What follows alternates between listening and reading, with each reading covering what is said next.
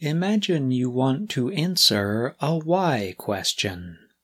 For example, someone asks you, "Why did you go to the train station?" Your answer might use an adjective clause.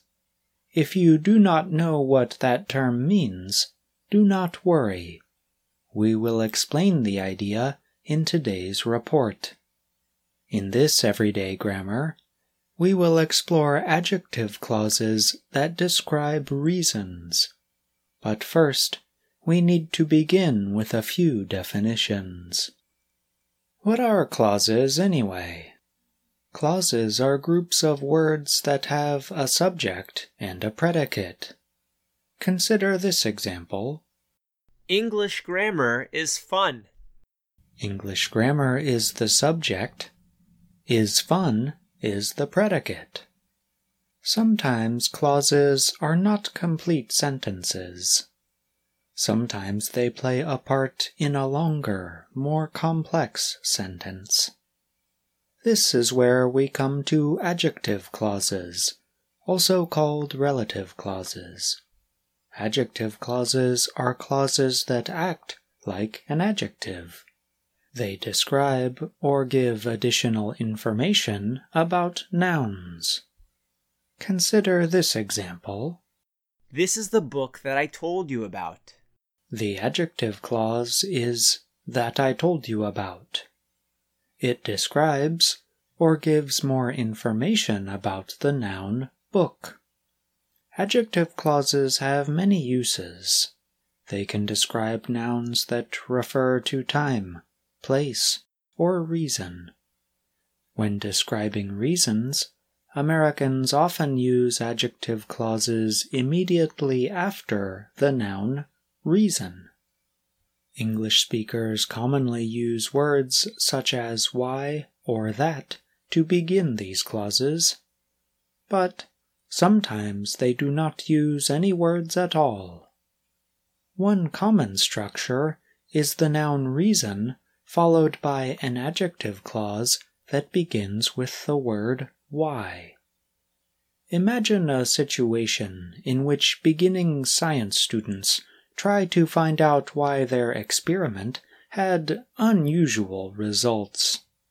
Perhaps one of them finds that the measurement tools have not been cleaned. He or she might say, This may be the reason why our results were unusual. The adjective clause begins with the word why immediately after the noun reason. In a second common structure, there are no special words that begin the adjective clause after the word reason. Consider the question you heard at the beginning of this report. "Why did you go to the train station?" You could say, The only reason I went there was to meet my friend. or, The reason I went to the train station was to meet my friend. Popular music also has many examples of this structure. Consider these words from Shania Twain.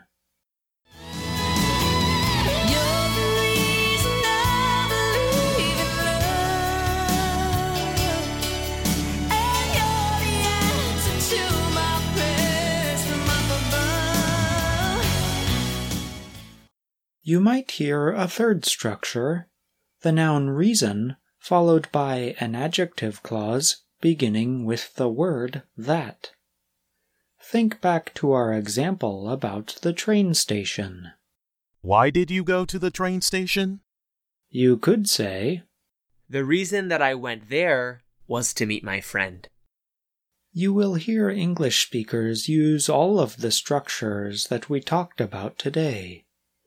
Sometimes you will hear them use two or more of the structures that we have talked about in the same song, speech, or discussion. Let's listen to a few words from Callum Scott's song, You Are the Reason. There goes my heart beating, 'cause you are the reason I'm losing my sleep. please come back now. Note that Scott does not use a special word between the word reason and the words I'm losing my sleep. Let's listen to a few more words from Scott's song. There goes my mind racing, and you are the reason that I'm still breathing. I'm hopeless now.